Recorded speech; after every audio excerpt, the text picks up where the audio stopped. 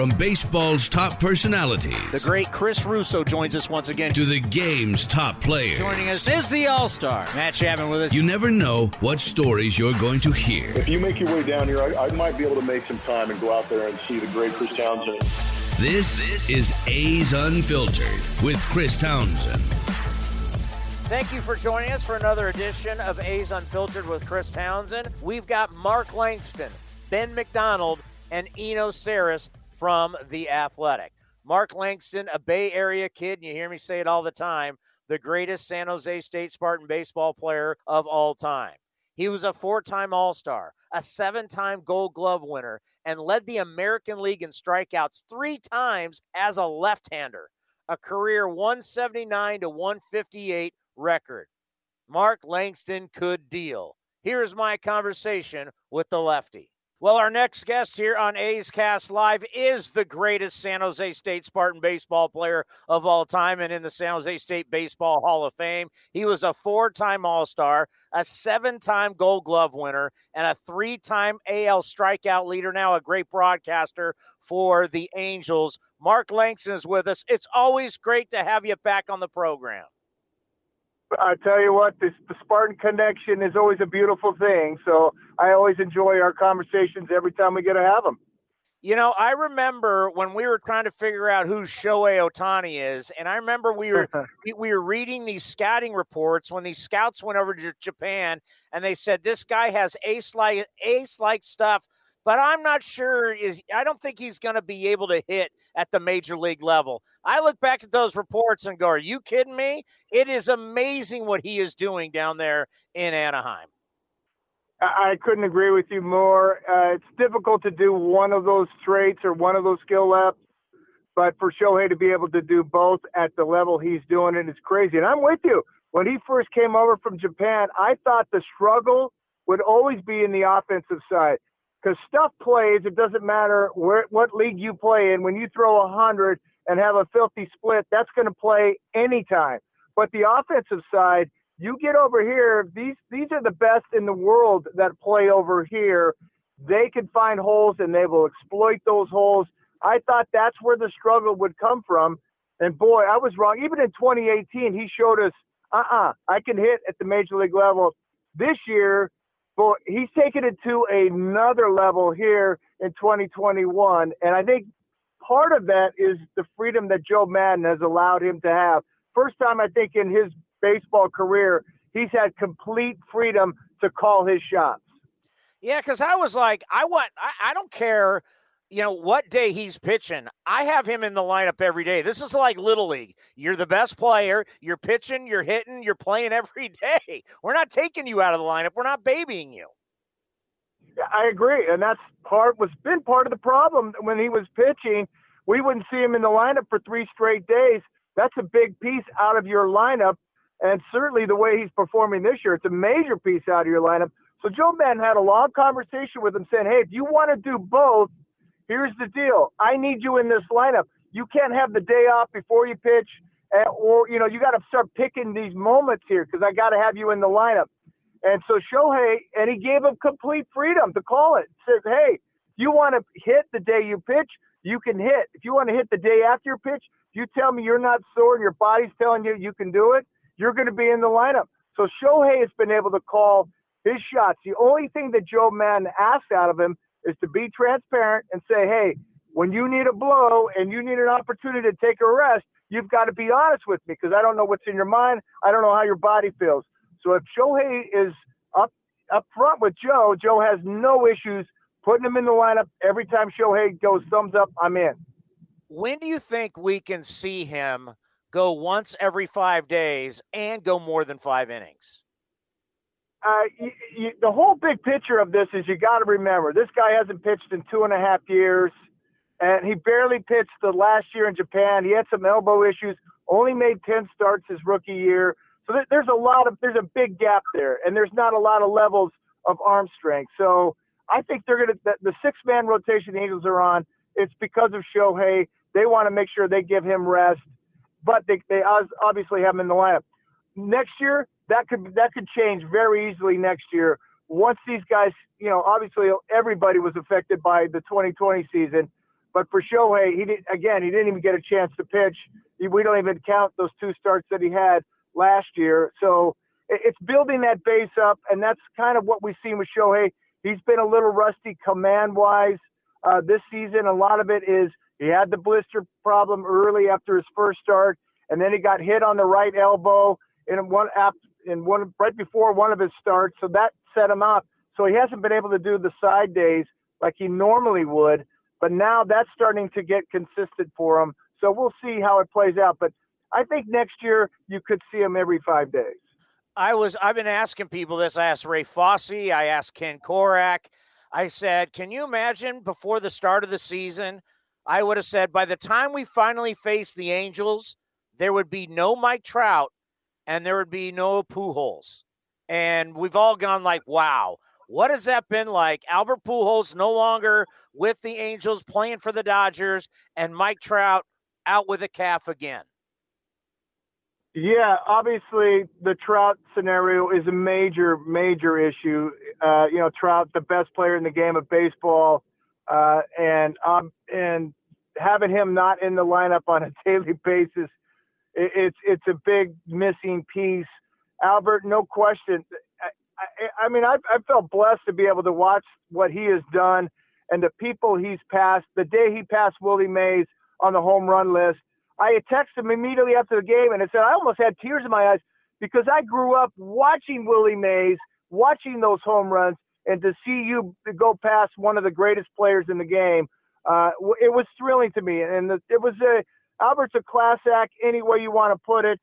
And it came to one of those scenarios. I wasn't in the room. I don't even know what happened in the scenarios that were presented to Albert, but his playing time was going to greatly decrease just from Ohtani's going to DH every day, and Jared Walsh, the young kid, is been off to a great start. He's going to play first base. So I don't know. Albert's role from that point on was going to be maybe some at-bats off lefties and some pitch hitting. And I don't know if that was something that, Albert didn't want to do. I wasn't in the room. I don't know how that whole thing played out. But you feel, I'm sad that I don't get to see Albert Pujols have his at-bats anymore. It's happened throughout the history of our game. I think about all the teams that you played for, and you think about Willie Mays being a Met against the A's in the World Series. Some of the greatest players, whether we're talking Babe Ruth or Willie Mays, for God's sakes, Ricky Henderson played for almost everybody. It's just, it just happens, right? I mean, it's the way the sport works. Father Time's going to grab everybody that puts a uniform on, no matter what level or wherever you go. It's going to play out. And for Albert, he's getting towards the end. He still wants to play. And it almost reminds me of what Carlton Fisk told me one time. He said, you play until they rip that jersey off your back, because you'll always have that time on the outside. But, very few guys get to call their shots at the very end of their career. Albert is certainly deserving of whatever he wants to do. Let him do it. And I'm glad that he found a team, and I'm glad that the Dodgers decided that they were going to give him an opportunity, because he still wants to play baseball. And he's still, a guy that can drive in runs. That's the one thing with Albert. Yes, he's not the Albert Pujols of the St. Louis Cardinals days, but he is a guy that knows how to drive a run in. Every time it seemed like you needed that big RBI, Albert found a way to get it done. So he still possesses that ability. And just having him around, being in anybody's clubhouse, you're going to be better just from the experience and the conversations he's able to have with everybody on that team. Talking about Trout and that calf, we just had our old buddy Josh Donaldson on, and he's dealt with this now for a few years. And now this is a second straight year for Trout. And it's just scary because, he's the kind of guy we all want to see. Obviously he's killed the A's, but you want to see him because he's truly one of the greatest players we've ever seen. How worried are you guys about that calf? Yeah, you just mentioned Josh Donaldson. The Angels just played a doubleheader with the Twins yesterday, so we saw Donaldson, and Donaldson's not the same player. I watched him run and it's like he cannot pick him up and put him down. It's put the head down and he gives you everything he's got. So for Mike Trout, it is something that is calf injuries. Man, they are scary little deals. Certainly when you're a power guy like Trout, and speed is one of your factors, And you have to really, when you get back and you're feeling really good, you've done all the rehabs, but you haven't cranked it up in a game situation, because that'll be the final test. And you can do minor league rehabs all you want, but it'll never be the same as if you're in Yankee Stadium, you got to beat out a ball or you got to make that play out in the outfield when that first quick step is going to come into play at that major league level in a major league game. So it's something they have got to take their time with this one. They got to try to make sure it is completely healed. Otherwise, you're going to chase it not only this year, but you're right. Maybe you chase it for years to come. So I think that's the game plan right now for the Angels. They are going to make sure that this thing is completely healed before you'll see Trout back on the field again. As we mentioned earlier, you led the American League in strikeouts 3 times. You struck out a lot of people in your career. But can you imagine playing today where people don't care about strikeouts? How many guys you'd strike out in today's game? Yeah, I agree. I mean, it's like there was a lot of pride, and guys did not want to strike out or strike out at all. They always try to put the ball in play. And you're right. You see the same swing on the first pitch as you do on an 0-2 pitch. There's no adjustments really made at all. Something that Joe Maddon has been preaching to these guys with the Angels. Angels are a team that they don't strike out a lot. Joe Maddon's even talked about these guys choking up a little bit, get into your 2-strike swing, and let's try to spray the ball around. And yes, you are going to sacrifice potentially some power in those situations, but we're looking for contact. And Joe's been preaching that. But you're right. In today's game, it's few and far between guys making adjustments when they have 2 strikes on them. You know, when you're up in the booth and you see these shifts, and sometimes you're going to see 4 guys in the outfield. Sometimes you see everybody on the right side or everybody on the left side. I'm not sure pitchers are comfortable pitching with the shift behind them. Can you imagine what that would have been like? And would you have liked it? Would you have pitched to the shift, or would it have been something that would have annoyed you? You know, you've got to make sure every pitcher is involved. But here's the deal. It's all great in pregame and on paper. It's great to map all that stuff out where you want to position. But you get into a game and the stuff that you just talked about, how you're going to attack a guy, that may have to switch and change because you don't have that stuff.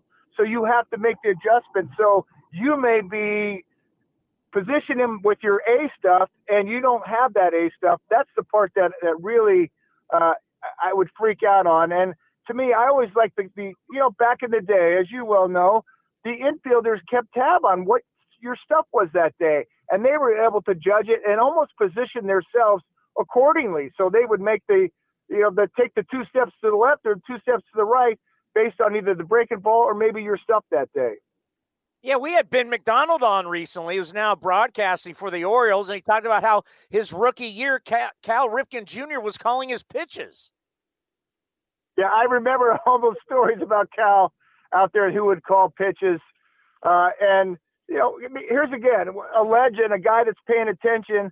And the whole time I played with the Angels, I sat next to Rod Carew every night. I learned more about my craft sitting next to Rod, listening to either talk to our hitters or if I was pitching in a series, I would ask him, Rod, what do you think about this guy? What do you see? And he'll go, watch his hips. His hips are opening real quick.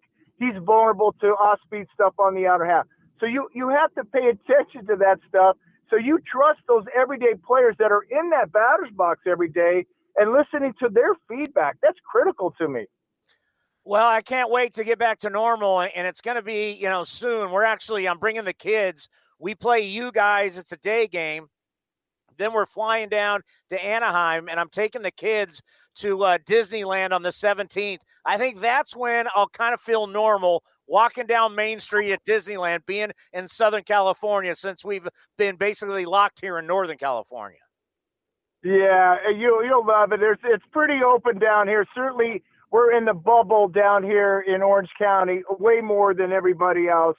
So you're right. Things are opening by the day here in Southern California, which is great, and it's fun. We keep hearing our stadium's going to open up to more people here very, very soon, and that'll be great. It's fun to see people in the seats now But when they start, packing them in again, I can't wait for those days.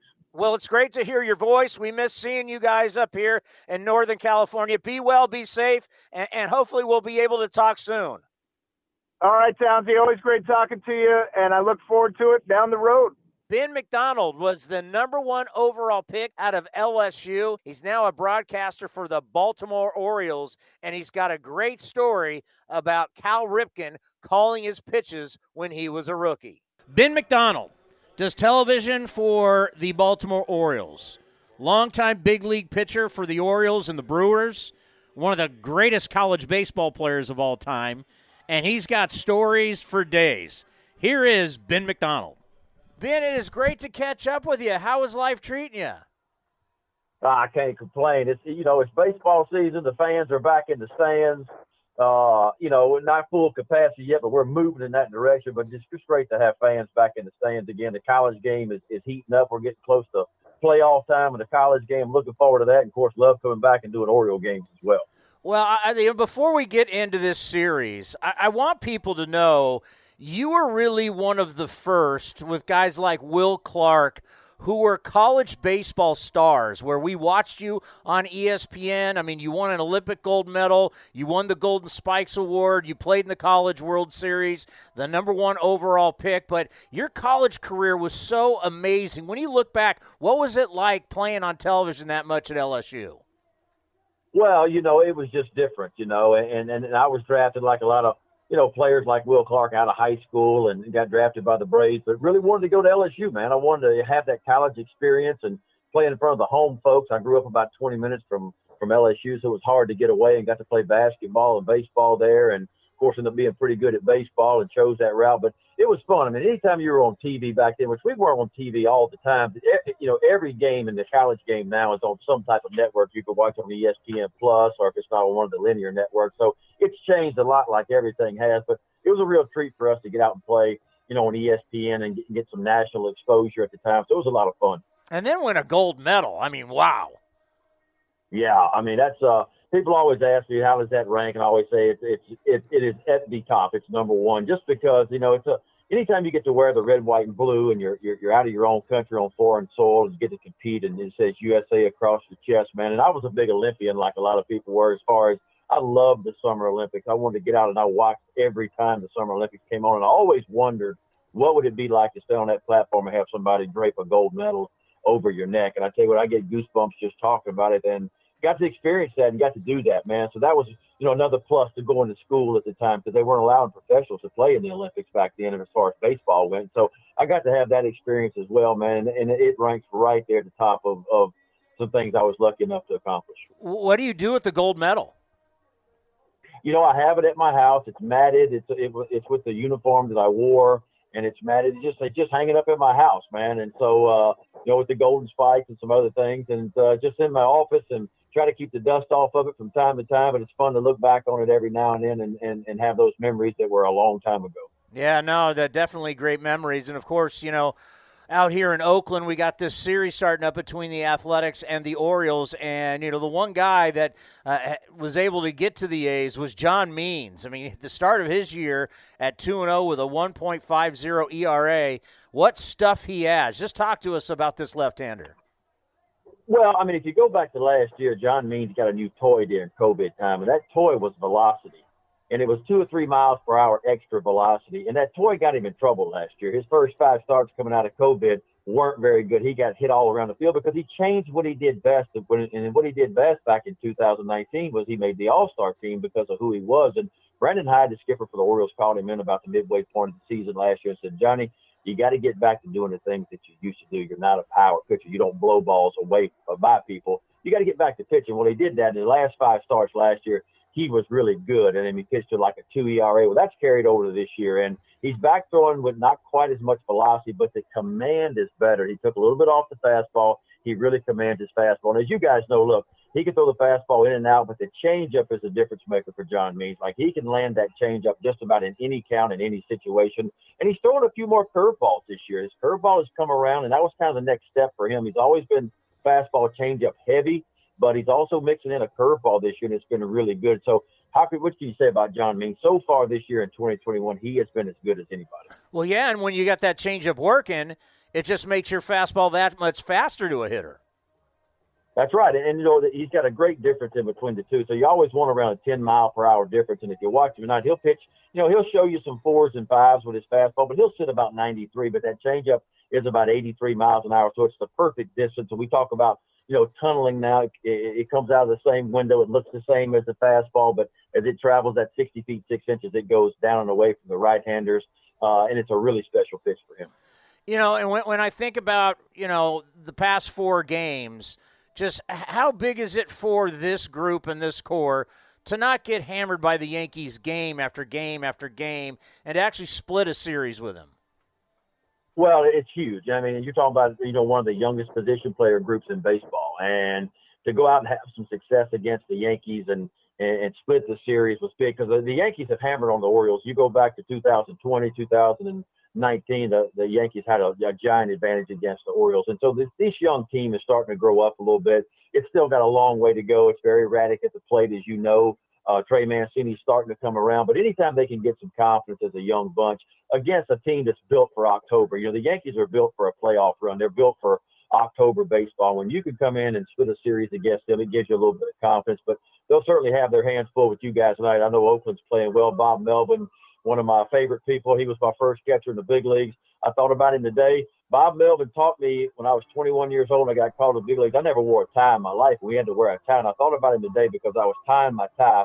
And it's still the only tie that I know how to tie. Like, it's the only way I can tie a tie is what he showed me back in 1989. And he saw me struggling, sitting in the corner. He said, "You don't know how to tie a tie, do you?" I said, "Mr. Melvin, I've never put a tie on in my life." He said, "Come here, kid." And he showed me how to put a tie on, and he told me how to tie it. And I still use the same tie knot every time I put a tie on to this day. Well, I will be taping the Bob Melvin Show tomorrow. We have him on every single week. I can't wait to ask Bob and get an answer to that story. You ask him about it. He'll remember it. It was 1989, and I could not tie a tie. I had no idea how to do so, and he showed me how to do it. And you'll get a kick out of him because I'm sure tie knots have changed a lot in the last 30 years, but mine hasn't. It's the same tie knot today as it was back in 1989. Oh, that is so classic. I can't wait to ask him about that. 2 years ago when we were because we normally do this show on the field during batting practice, and Trey Mancini came over, and he's a great guy, and, coming back from cancer and beating cancer, just talk about what an inspiration he is. Well, look, if you can't get inspiration from that, to see a guy in spring training last year that was playing well, then all of a sudden I was in camp just helping out a little bit, and all of a sudden Trey was gone. He disappeared. Nobody knew why, and then the news finally came, and it was just heart-wrenching, because it was stage 3, and that's, as we know, is not a good thing, right? But Trey went home and, he did his thing, and he went through the treatments, and everybody stayed in touch with Trey along the way. If you know anything about Trey Mancini, he is the fiercest competitor as there is, and there was no doubt if it was in God's hands, Trey Mancini was going to be back on the baseball field. Well, he's been back, and he put a lot of pressure on himself early. He wanted to do well, and you can understand why. When you go through something like that, I think the first thought is, can I live? Am I going to make it? The second thought is, will I ever get to play baseball again? And if I do, will I ever be the player that I was several years ago, when he hit 35 homers and drove in nearly 100 runs? So all those things went through his head. He got off to a rough start, putting pressure on himself. But, Don Long, the hitting coach, has calmed him down. They've had some talks with him. And, look, he's been really good. You go back to his last 7 games, I think he's hitting 385 with a couple of homers and 5 RBIs. So he's starting to heat up a little bit. He's just a great story, and he's a great guy, too. Yeah, no doubt. And when he got that standing ovation, it brings tears to your eyes because you know what he's gone through just to get back. And what a special guy. And, a lot of people are saying, all right, let's get into May. But I got to think Cedric Mullins doesn't want to leave April. You're right about that. I tell you what, who saw this coming, right? I mean, a young man that hadn't batted just pure lefty since his senior year in high school. He's been a switch hitter in college and all through pro ball. And he finally, come to find out, he had thoughts about doing it 2 years ago, and the old regime didn't want him to do it. And finally, this past offseason, he said, listen, I'm going to do it. I'm not having much success switch hitting, and my right side is not very good. And I'm going to go do it. Brandon Hyde gave him all his bats, as many as he could, against left-handed pitchers in spring training. And nobody, and I mean nobody, thought that he would have the success he's had lefty on lefty. I think he's batting over 400. But, look, he's a hard worker, and he put a ton of work in. And he's a great story. I mean, you go back 2 years ago, he was given the job in center field, opening day center fielder for the Baltimore Orioles, and just stunk it up. And not only did he get sent to AAA, he went all the way down to AA and got his stroke back. And he came back last year, same results early, got sent down again, and he came back again. So there's no scar tissue with this kid. Like, he just forgets it, he moves on, he gets better, and he's gotten better. And you talk about exciting to watch. He's been the spark plug at the top of this lineup for the Orioles, and he's a lot of fun to watch. If there was an all-star selection today, I'm pretty sure he'd be an all-star right now. Looking back in your career, how did you like pitching in Oakland?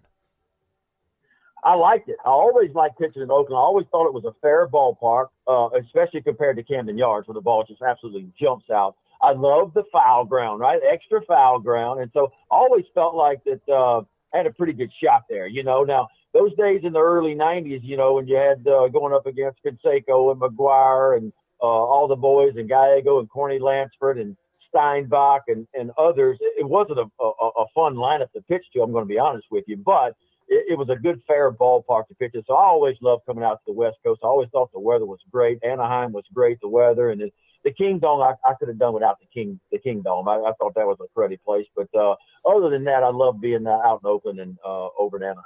How about that story that came out in The Athletic that talked about Cal Ripken calling your pitches from shortstop? How true is that story?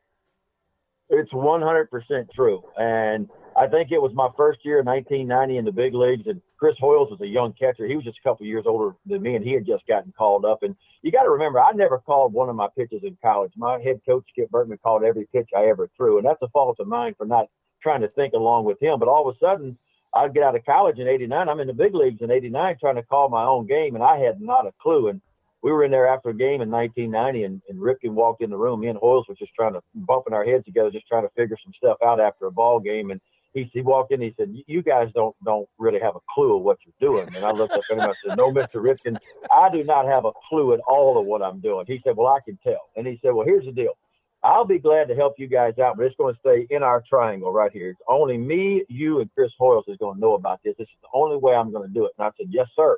And so sure enough, I'm looking at home plate, and I'm looking to get the sign from Chris Hoyles, and I'm looking at his eyes, and his eyes are going over my right shoulder because he's waiting for Cal Ripken to hold his glove a certain way and maybe touch something on his chest to say what pitch it's going to be in what location. And all of a sudden, the right finger and the location would go down. This went on for about 25 starts. And after every game, me and Chris and Cal would sit down with a couple of adult beverages, and we would talk about the game and why he wanted to pitch this guy in this situation. And that was my learning curve. That's how I learned to pitch the big league hitters. And Cal always made a big point to me. He said, "Listen, you're not going to pitch Paul Molitor the same way with 2 out and nobody on that you're going to pitch Paul Molitor with 2 out and runners on second and third.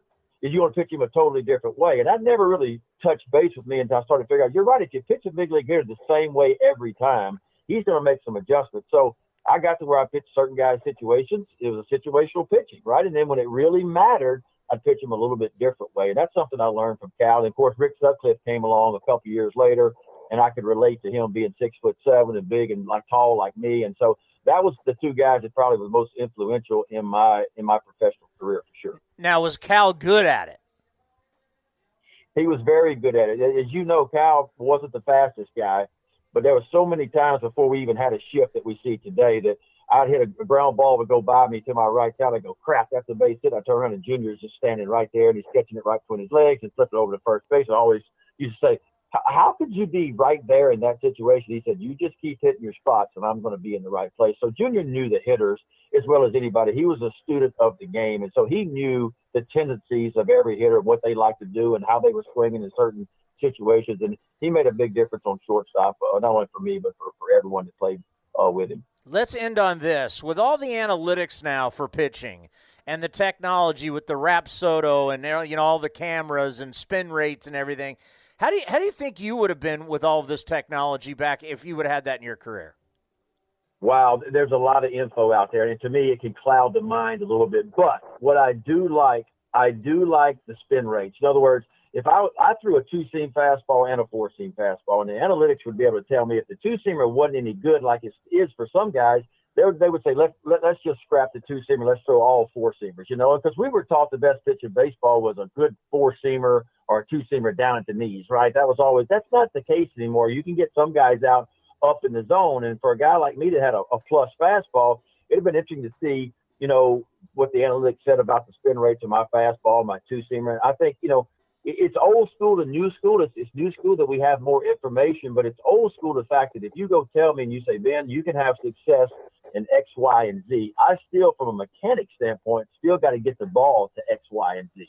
And that's where the old school still comes in. Mechanics are still very important, but now we have more data to show you where you can have success. And I like that part of it.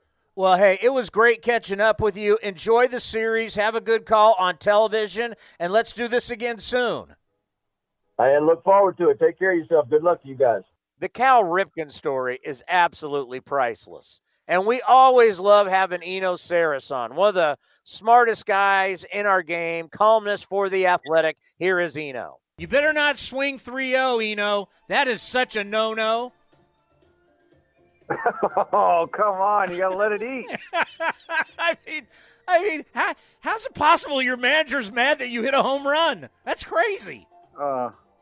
And I feel so bad. This guy's a 28-year-old rookie, man. Arbitration, that home run will come up for him in arbitration. Astudillo's never going to hear about that home run again. Yeah, and the fact that Tony says there's going to be consequences inside the family, like, come on. Are you serious? Yeah, I don't know, man. And, he has his players liking posts that are critical about him. There's definitely the players are definitely voicing their concerns today on social media. So, if they weren't in first place, man, I think that he would be closer to losing that clubhouse than to really be on top of it. And that is something everybody was worried about, right? It's like we're starting to see everybody's fears. I think so, but he's lucky they're in first. If they stay in first, winning usually solves everything. But I would say that I personally think the number one role of a manager is to sort of manage the personalities. So Scott Emerson, our pitching coach, has said on this program multiple times, check the bats. When you want to talk about all the home runs, he says the bats are different. They don't break as much as they used to. And when they do break, they're like flying objects, like spears through the air. And you guys have been looking at bats. How much has the baseball bat changed over the years? Oh, it has changed. I think the finish is different. There's different, the players have gone to maple over other ones. I think that maple, that might be part of the splintering. The idea is that maple sticks together longer and is a great bat to swing, but then when it breaks, it shatters. So I think maybe the move from ash and birch to maple has had something to do with that. But generally, I would say that bat technology and what's going on in the bat world lags behind pitcher technology. I mean, if you go look at golfers, like professional golfers will get fitted for their golf clubs where they're swinging different types and weights and models in front of like a machine, in front of like a hit tracks type of machine, in order to really get the exact right model. And even professional baseball players don't really do that. Well, I tell you, I just got fitted last year for clubs, golf, and they put me on TrackMan, and they had me try. They had me try different shafts. They had me try different heads. We start talking about your irons, your driver, your 3-wood, your rescue club, and certain things I performed different. Like, we know what they did. The guy, it was Titleist, and that guy put an extra long driver in my, extra long shaft in my hand. And I immediately was like, this is awful. He goes, yeah. He goes, you got long arms for your short body? So I had to get shorter than normal shafts. I realized, my entire life I've been playing with clubs that don't fit me. Yeah. And part of what we're figuring out now, finally, this bat engineer that I wrote about that used to work for Easton, he said that these bats, even bats that have the same model, that's where it's a little bit different from a golf club. So a golf club is all mostly metal, right? It's not wood. So if they say it weighs this many ounces or many grams, they're probably right, down to like the microgram. But when it comes to bats, that comes from wood, from trees. And if you've ever gone to Home Depot and tried to pick out some wood, you'll know that, there's wide differences from one slab to the next. And so there's some variants that'll be different from golf, where it's just like, okay, we fit you to this model. We think this is the best model for you. And then even when we give you 12 of these bats in this model, one of these bats will be way better than the rest in this group of 12.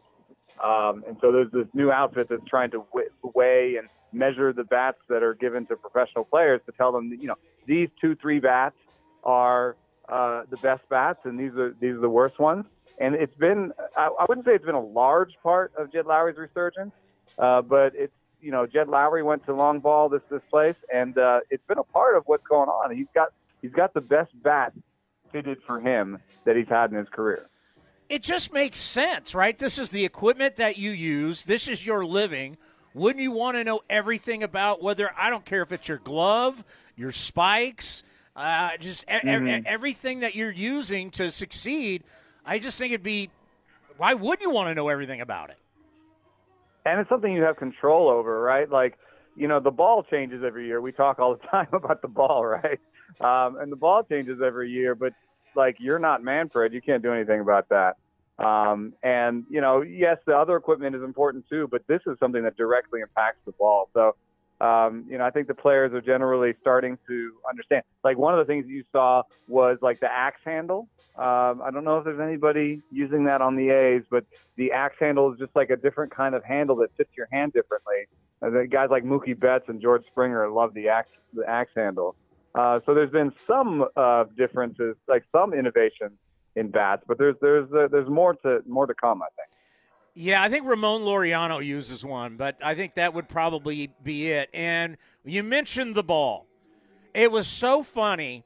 There was an article that came out like on a Tuesday that said, there's evidence to show that the ball's changed.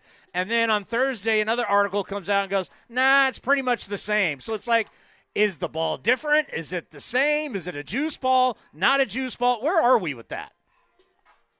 Yeah, the problem was that they made two big changes to the ball and then went in different directions. And so what they did was they deadened the inside of the ball, and so that deadened the ball a little bit. But they also made the ball lighter. So players are hitting the ball harder. If you look at exit velocities are up, barrel rates are up, and that's because the ball is lighter. So the two of those things did end up sapping some home runs. We're back to about 2017, 2018 maybe in terms of home runs. But there was a little side effect that they didn't anticipate that has been really bad, and I think you might have noticed it if you've been watching the game. The lighter ball is easier to throw harder, and we just had the biggest increase in fastball velocity year over year that we've had in 10 years. And now the average velocity is over 94 miles an hour, and balls, also because they're lighter, the seams are a little bit higher, they're moving more. So the strikeout rate just went from, we have a problem, it's 23%. It's now 24 plus. It's like almost 25%. And this is the most strikeouts we ever had in baseball, and it has a little bit to do with the ball. And then I can take a little sunscreen with a little rosin. Exactly. but seriously, what's baseball going to do if I'm going to say, hey, I'm trying to protect myself from skin cancer? You're going to tell me I can't have sunscreen? Yeah. Well, we revisited that a little bit too, and in subsequent analysis, I had a lab look at it, and the sunscreen and rosin is not as bad, not as crazy, not as good of a performance enhancer as some of the other stuff they're using. They're using this stuff called spider tack, which will will keep a cinder block attached to your hand. So the spider tack gives you 500 RPM, and the sunscreen and rosin gives you like 50 RPM. So, if baseball did want to do something about strikeout rate, one of the things they could do is just say, hey, sunscreen and rosin, fine, we can't do anything about that. But this other stuff that'll attach a cinder block to your hand, we're going to try and do something about that. What the hell is – I'm looking it up right now. You can buy it on Amazon. Why would you – okay, let's get away from baseball. Why would you buy the spider tack? Would you need this? What's it for? I don't know. My dad's a contractor, and I asked him about what loading cinder blocks meant, and he didn't quite understand. But maybe to fill a truck with cinder blocks, you would put spider tack on your hand. Listen, I don't know. If you look at the mentions and the comments on that page on eBay, a lot of them are about baseball. So I mean, you want to talk about funny?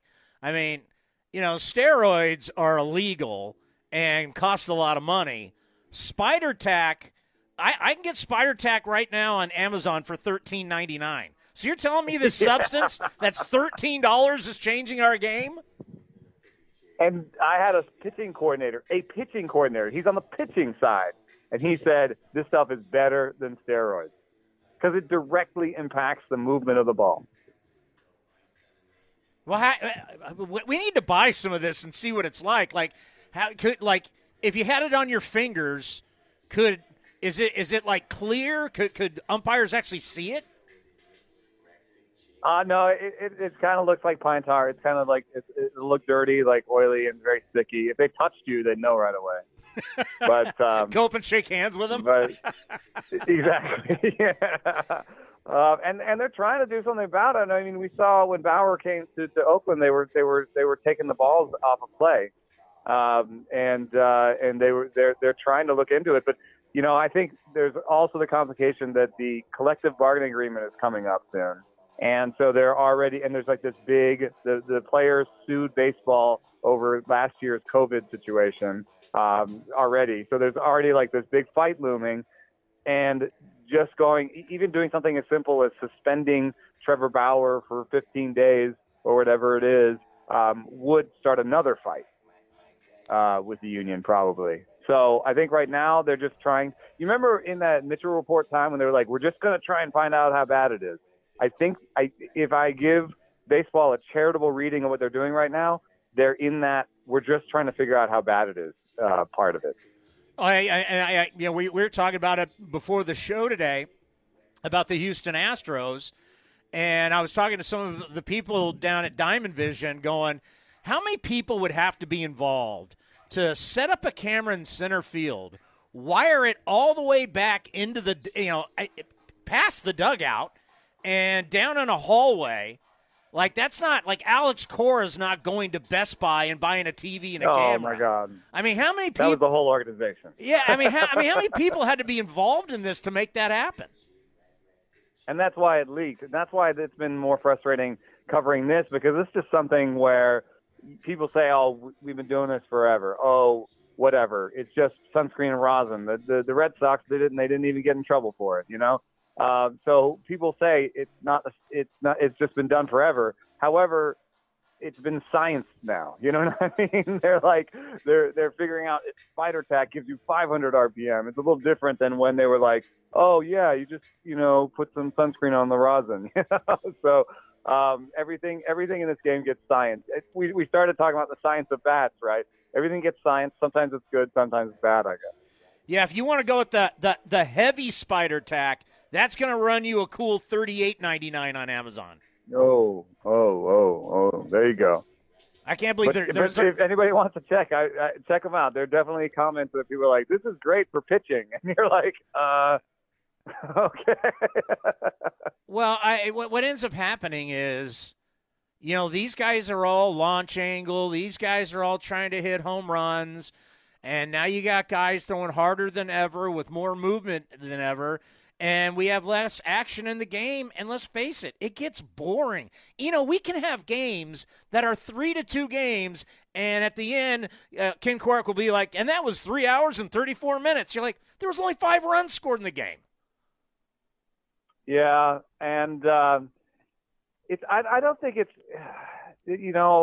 sometimes it's about the way that it's scoring. It could be a 3-2 game with 5 solo homers, and those could be the 5 hits in the game, and that's how it feels in baseball, where it's like we've lost the single, and don't ask me about the triple, man, because I love the triple, but we lost the triple too, and so it's more. Baseball was really upset about how long games were, and they were trying to cut it down, which they didn't do. It's still 3 hours. It's been 3 hours forever, and it's not going to be 3 hours. I mean, anything less than 3 hours anytime soon.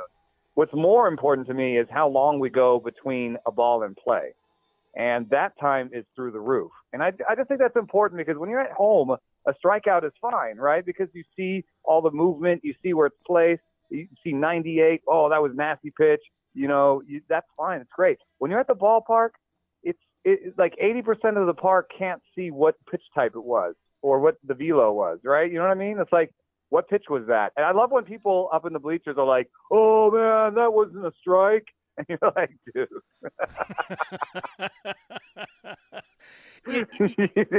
you sure that wasn't a strike? But anyway, my point is, like, strikeouts at the ballpark are not as fun. At home, I can see it. Yeah, strikeouts can be fun at home.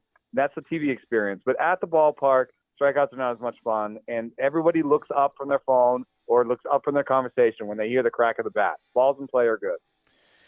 Ever since we started shifting on righties as much as almost lefties, I've noticed this year, and I don't keep track, but just, keeping score every game for the A's and watching it, it seems like the shift is getting beat more than it has in the past.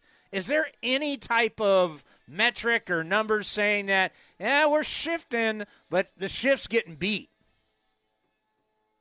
I think there's a way of just saying it very simply, which is that there's always going to be a point at which it becomes less useful to shift more. And I think we've got to that point. Like, more teams are shifting more often than ever before. That means at some point you've gone too far. You know what I mean? Like, there is going to be a point where it's too much because there's this whole other part of the field. And I've definitely anecdotally seen more bunts to beat the shift, more players developing sort of a B swing or a C swing. Where they can just kind of put it in play, slap it the other way. And that's what's going to happen if you continue to shift. That's the only reason why I don't want to get rid of the shift necessarily, because over time we're going to value people who can hit the ball the other way and make contact. And that's going to start percolating through. And I think we're starting to see it. If you get rid of the shift, then everybody can go back to trying to pull full homers and full singles because they'll get more singles out with the shift gone. Yeah, the people around here, when you talk to them off the record, they're like, hey, guys get paid to homer. Because I'm always like, all you got to do is hit a ground ball to short and you got a base hit. There's nobody there. I mean, why wouldn't you do that? Well, you don't get paid to do that. You get paid to hit homers. I will say Michael Brantley got a pretty good deal. And I think that teams are starting to realize that in the postseason, strikeout rate is really important. So what if we do this? What if next year we expand this postseason like we did last year, right? And more teams get into the postseason. Then it'll be more important to start building your team for the postseason than the regular season because half the teams get in, and then all of a sudden teams will say, ooh, I really need to have a team that can put the ball in play because it's going to be all about the postseason this year. I know the fans do not care about this, but for people in our business, it's been tough that we have not been around these guys for essentially 2 years. And as you mentioned, the CBA's coming up. Do you think the players are going to try and maybe keep it this way to where they don't have as much interaction with the media? They don't have beat writers hanging out in the clubhouse before every game and after every game? Do you think they'll fight for that? I don't think it's I think that some of them definitely did enjoy not having us around. But I will say that I just don't think that it's a high priority because the number one priority is getting the first in your first 3 years when you're in the big leagues, getting more money in those years. The number one priority is getting paid when you're young because they're not paying you when you're old anymore. So you got to get paid when you're young. So I think the number one priority for the players is double the minimum salary, which is at $500,000 right now, and that'll be a big deal. And then maybe trying to cut 1 year of arbitration, something like that. Yeah, no doubt about it. I mean, if you don't want to pay me later, you got to pay me early. And I've said this: I rather pay a guy in his prime than when he's 35 years old. And speaking of that, I'm watching the Astros take ground balls as we speak. What the heck do you do with Carlos Correa when he turns down $120-something million and you think there's a good chance he's going to leave? Do you ride it out or do you want to get something for him? I mean, I think that particular team is going to ride it out because they are a contender, and they're going to play to the end of the season and be a wild card or division contender. So I think they'll hold on to them. One thing that they've done behind the scenes is they signed a center fielder type from Cuba, Pedro Leon, who will be ready pretty quickly. And instead of playing him in center, they're playing him at short.